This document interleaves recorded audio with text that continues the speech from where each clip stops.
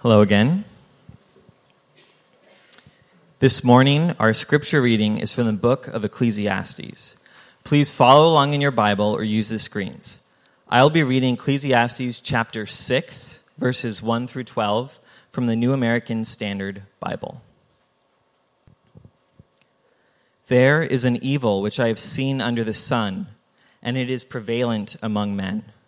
A man to whom God has given riches and wealth and honor, so that his soul lacks nothing of all that he desires. Yet God has not empowered him to eat from them, for a foreigner enjoys them.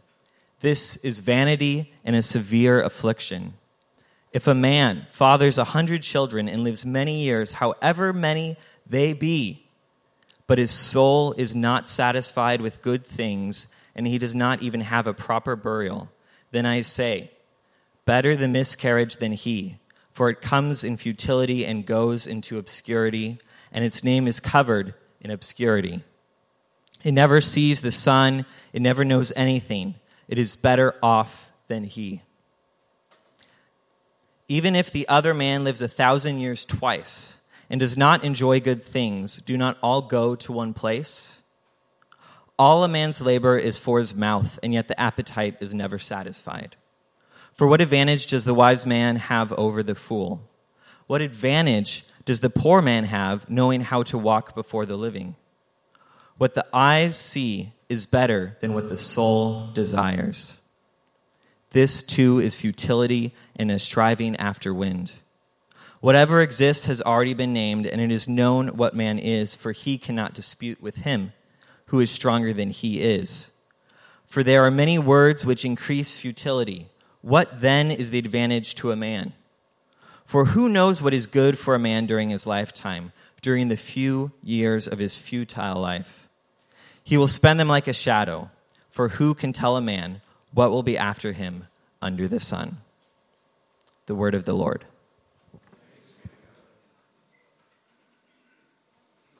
Good morning. My name's Julie Steele, and I'm one of the pastors here at Evergreen, and we are continuing in our sermon series today, and the book of Ecclesiastes will be in chapter 6, as Brent just read for us. Now, I started us off a few weeks ago in the book of Ecclesiastes in the first chapter, and my last sermon was titled A Dose of Reality, and I'm afraid that it left many of you hopeless with the message that life was meaningless. Now, I just want to say I only passed on to you what the author was telling me, what he stated. And I have to say that I have regretted a bit my decision for us to go through the book of Ecclesiastes. It was my suggestion, and it's one of those things, be careful what you wish for. Peter, I will never ask you again which book we should go through. Well, I just want to try to make up for kind of the downer that I left you all with last time, okay? So today is going to be all fun and games and easy. And so we are going to go from starving or satisfied to the happiest place on earth. So doesn't this just make you be happy and be satisfied and everything? Right. Well, here's the problem. Even the happiest place on earth isn't happy for everybody. So you see, here we go. This is the reality of life. We just can't escape it. Well, today we are looking at starving or satisfied. That's the title of the message. And we're going to be looking at the reality of life, but hopefully with a more hopeful message. And it's going to leave us asking the question, are you starving or are you satisfied?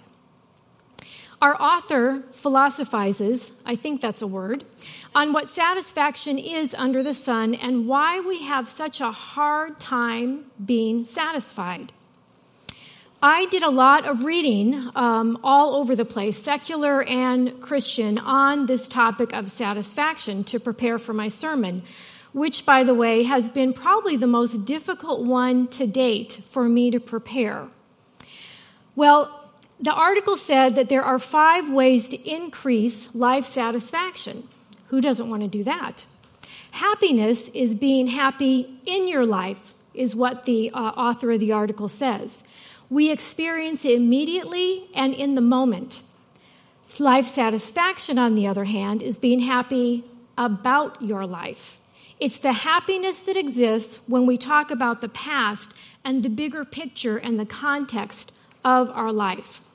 So what can we do to not just be happy in the moment, but to feel satisfied with our lives? Here's 5 things that the research shows that can make a difference for us. First of all, friends. Friends are huge. I think we all know that. It says that we are actually 20% more satisfied if we have good friends in our life. And if you like your neighbors, it boosts it another 16%. That one can be a little tougher, can't it? Well, I think this all points to the fact that we need community. We need people that know us and we know them and we feel comfortable with. I have this best friend, Aline, who I've had since 7th grade. We met sitting next to each other in 7th grade chorus. We are very different, but our bond was we both came from very dysfunctional families. So we did not have to pretend or hide things from each other. We've been through thick and thin, and as my mother called us, we were partners in crime. And sometimes that was a little bit true. But she's somebody who's given me a lot of satisfaction in my life because Aline knows things about me that not even God knows. Well, the next thing is we also need to have goals. People with goals are 20% more satisfied with their lives. And just so you don't think that you have to have these Olympic-sized goals, the study actually shows that consistent amount of minor successes bring more satisfaction than the occasional big win. There are many examples with this when we think of exercise or eating right. If we just make some of those small improvements, it can give us satisfaction. But it also can give us a lot of satisfaction in our spiritual life. Maybe increasing how much Bible study you do, or how much prayer time you have, or whatever spiritual discipline that you feel like, it's just too much for me, so I'm just not going to do it. You can increase it by small increments and be more satisfied. This was a good one. Have a life story. People who wrote down the history of their lives were 11% more happy with their lives and 17% more optimistic about their future. This I thought was really interesting. It said that children who know the stories of those who came before them have a higher view of themselves and a better sense of control over their lives. Doesn't this go along with passing down our faith stories? Sharing what God has done in our life, especially through the difficult times, can really help our children and grandchildren be more optimistic about their own future. And here's one that we all know. Money isn't the answer. You see, the more materialistic people are, the less satisfied they are with their lives. Now, we all know this intellectually, but don't we kind of want to find it out for ourselves anyway? Here's an interesting fact. Spending money on gifts made the holidays less enjoyable. That seems counterintuitive. We all want to give. Giving gives us a great sense of satisfaction. However, it's the motive for buying. It's the pressure to buy certain things or a certain amount of things that takes away the satisfaction that we would get from our giving. And last but not least, we need to keep growing. That's what the study shows. Now, not physically, unless you're a kid, but people over the age of 50, which I'm definitely in that category, who said that they continue to learn more about topics that interested them, were 18% more satisfied, and their lives felt 43% more vital. I'm not sure how you measure that, but they did. I'll buy it.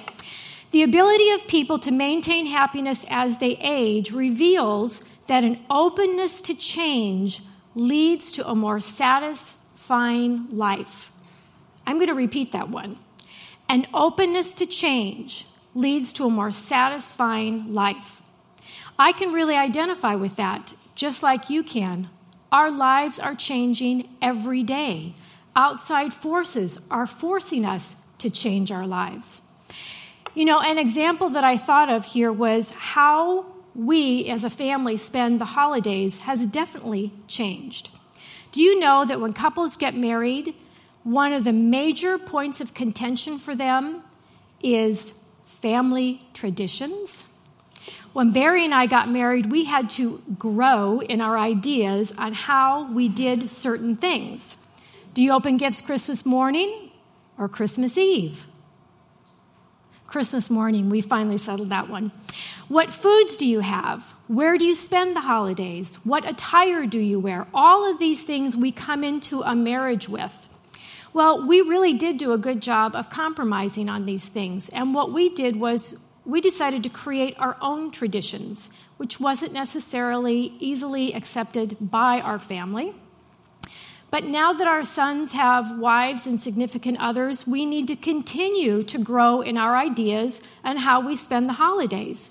Because if we get locked into it has to be this day and this way, will our holidays be very satisfying? Probably not. And what about church? We have to keep growing as a church also in new ways of thinking. We have to grow in how we think about to reach our culture with the relevant message of Jesus Christ. Now, I'm not talking about changing our core beliefs or presenting the gospel as the gospel. I'm talking more about the physical place of the church. What about what our sanctuary looks like? Or the music that we sing? Or even the style of preaching that we listen to? If you have been dissatisfied with changes in our church and you think they've been really radical, it's a good thing you weren't at church in Jesus' day, because he completely radicalized the way church was done. He literally turned the place upside down. Well, what does our author here in Ecclesiastes have to say to us about satisfaction? I'm not going to read all these verses again. However, I'm going to sum it up in kind of a long sentence.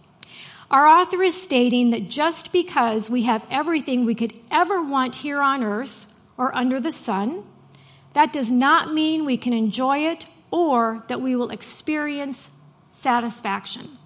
That's it in a nutshell. And our author starts out by saying, this is an evil that is common to everyone. No one escapes this. Now, I want you to notice the word soul here. The soul is who we are apart from our physical body. It's the person that God created us to be that will live on in eternity. You see, God breathed life into Adam, and he became a complete person, body and soul. And because it was God's life that was breathed into Adam, it is only the things of God that can satisfy Adam and all human beings since. So the author is saying that none of the things that the world has to offer in and of themselves, money, fame, people, food, whatever we have, can provide satisfaction for our soul. They can provide temporary pleasure, but not satisfaction. And here's why. Our souls are eternal. They're not temporary. Trying to get satisfaction from what is temporary will leave our souls starving. Life under the sun was never meant to be the end. The only way we can enjoy all that God has given to us is to see it for what it is, a gift from God for the here and now. All our money, all our families, our houses, our boats, our craft beers, our coffee, our clothing, whatever, it's all a gift from God. And if we see that from the eternal perspective, then all of a sudden we can enjoy these things for what they are, because we're not trying to satisfy our souls with them. We're just enjoying them as a gift. Now, we all know people who have it all. They have the big house and unlimited income and all of this, and yet they're not satisfied. Their life is unsatisfactory. We read about famous people who commit suicide and wonder why they had it all. And the one person that I still think about a lot is Robin Williams. He seemed like he was a lot of fun. He was a great actor. He had everything. But something was missing. His soul was starving. Now, I've been a part of a committee for a few years here connected with youth and family services here on the island. And we began looking at why our kids here on the island have had a high rate of substance abuse. The short version is because we live in a very affluent community. Now, I know that's a generalization. I'm not saying everybody, but generally speaking, that is the case. High pressure to perform, access to the best of everything. 16-year-olds driving brand new cars, going to Hawaii every spring break. Now, are these things bad? No, not in and of themselves. The problem is the kids can't enjoy them because they feel like they either deserve them or they earn them. And then what? You have this temporary pleasure, and then it goes away. And so then they're turning to something else to give them their next good feeling. Because nothing comes to us unless God gives it to us, and unless we see it as a gift, we won't be satisfied. We have to look at what our author is telling us here.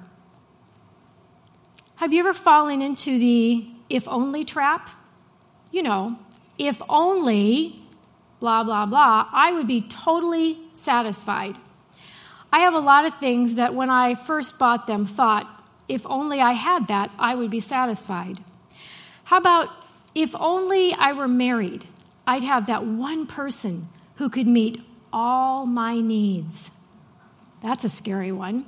How about if only I were in better shape? I'm just going to exercise more, and that will satisfy me. Or how about if only I made it to the Olympics? Do you see these families and what they put in their whole lives, and then they get to the Olympics, and then what? Or maybe it's, if only I had a child, or I had more children. If only I had different children. If only we had another car or a bigger house. Although, I don't know if you know this, but the trend now is tiny houses. Have you seen this? So people have big houses with lots of things, and they're not satisfied. So now they buy these tiny houses that are 300 to 500 square feet and have the bare minimum so that now they can spend their time and energy and resources traveling to get satisfied. We'll see how that works out in a few years. And what about this one? If only we could take a vacation. You know what? Vacations can be the most unsatisfying thing for your soul ever.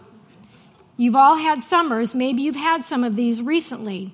You're so busy seeing and doing that you have no time to reflect on the gift of getting away and the gift of being able to enjoy God's creation as Brent and the high schoolers were able to do. Well, you fill in your blank. If only what? What is it for you right now that you feel like if you had or achieved, you would be really satisfied? You know, I play this game a lot. I watch a lot of HGTV, Home and Garden Channel, and I see all of these home improvements and remodels. And I think, if only I had all stainless steel appliances, I would love my kitchen forever. Or if only I had a bigger entryway, that would just make my life perfect. Or if I had better landscaping. I have these neighbors next to me that have the most beautiful landscaping, and it's driving me crazy. I just can't keep up. I also have a drawer full of makeup and facial creams that were supposed to make me more satisfied with myself. And the drawer just keeps getting fuller and fuller. Okay, so all these things are vanity and meaningless. That's what our author is telling us, because they do not achieve what their intended purpose was supposed to be, we think, to satisfy our souls. So why is that? Well, I think it's because of this truth. Satisfaction is tied to purpose and meaning, not consumption. Our culture tells us this through all the commercials and ads that we see, that our consuming is what gives us purpose and meaning. It's the consumption. I don't know about you, but my inbox is constantly full of ads trying to sell me something that I need or that I want or that's going to make my life better. That's what our culture thinks. Now, that's one reason why we cannot be satisfied, because we can't enjoy the things that God has given us as a gift from Him. But here's another reason. It's because we're not satisfied because we toil and labor for what is temporary. Now, the word appetite here is translated to soul, and I like how Eugene Peterson's message puts it. We work to feed our appetites. Meanwhile, our souls go hungry. We toil endlessly to feed our souls, and it just leaves us starving and striving after wind. It's exhausting. Have you ever been really hungry and you've eaten that first thing that you've seen? It's usually junk food, right? It's usually a candy bar, a cookie, a bag of chips, and you're still not satisfied. It takes away that initial hunger pain, but you're still not satisfied like a meal would satisfy you. I remember my kids coming in before dinner and wanting to eat junk food because they were really hungry, and I would say, no, because you'll spoil your appetite. Well, if they ate that candy or a bag of chips, it would fill that immediate need they had for hunger, but something else would happen. It would also cause them to not want to eat what they really needed to satisfy them. They wouldn't want to eat their dinner then. So if we're feeding on material things for our souls, chances are we won't have room in our lives for the spiritual food that will really satisfy us, because we will be just eating junk food, spiritually speaking. A starving soul can lead to addictions and destructive behavior, because we're going to try to feed our souls any way we can, any way we know how. It's our human nature. So, all right, how do we shift from starvation mode to satisfaction mode? Well, look at verse 9. It says, what the eye sees is better than what the soul desires. So what is that telling us?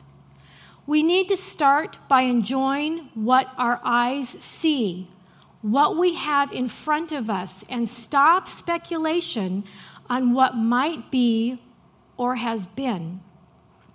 This verse says to desire or focus on the here and now, not what we don't have.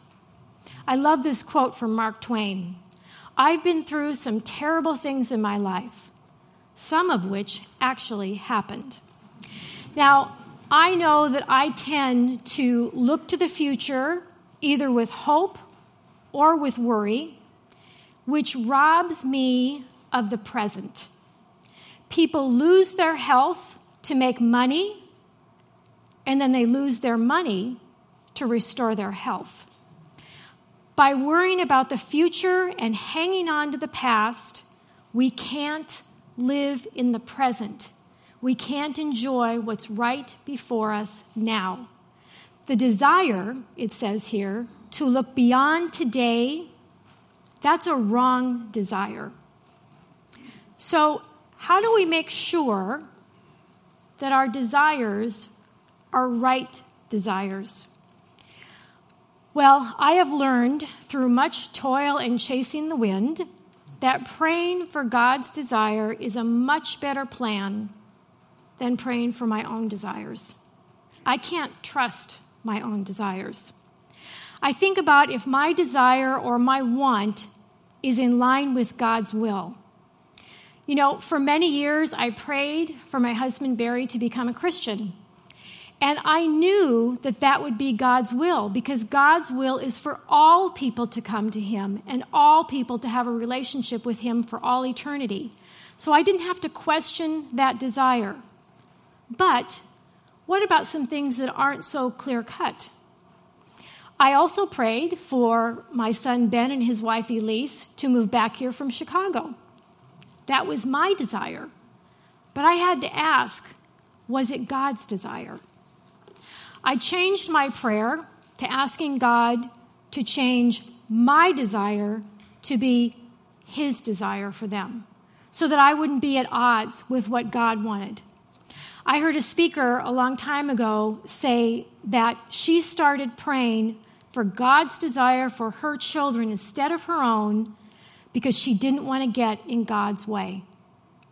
I think a lot of times we try to get in God's way because our desires are wrong desires.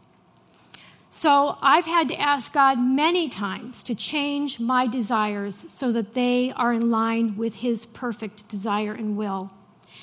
Well, sometimes I've asked him to change his for mine, but that's never really worked out. So, starving or satisfied? Can we be satisfied with life under the sun?